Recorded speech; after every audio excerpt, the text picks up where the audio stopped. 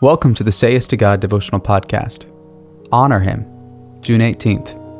Honor your father and your mother, that your days may be long in the land that the Lord your God is giving you. Exodus chapter 20, verse 12. What does it mean to honor our father and mother? Like all moral conduct, honoring our parents consists of things we should do and things we should not. It also includes both our outward behavior and our inward attitude. True honor is not given only by ceremony and ritual. It is a true matter of the heart that recognizes the impact and worth of a person. It shows itself in various ways, including respect, gratitude, speaking well of them, and refusing to speak critically of them. On this Father's Day, are you able to truly honor the man who raised you?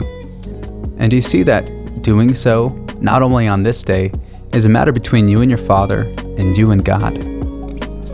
And even if your father was not an honorable man, dishonoring him is not necessary, is it? Perhaps your way of honoring him will take the form of forgiving him. So here's your next yes to God. How can you honor your father today and every day?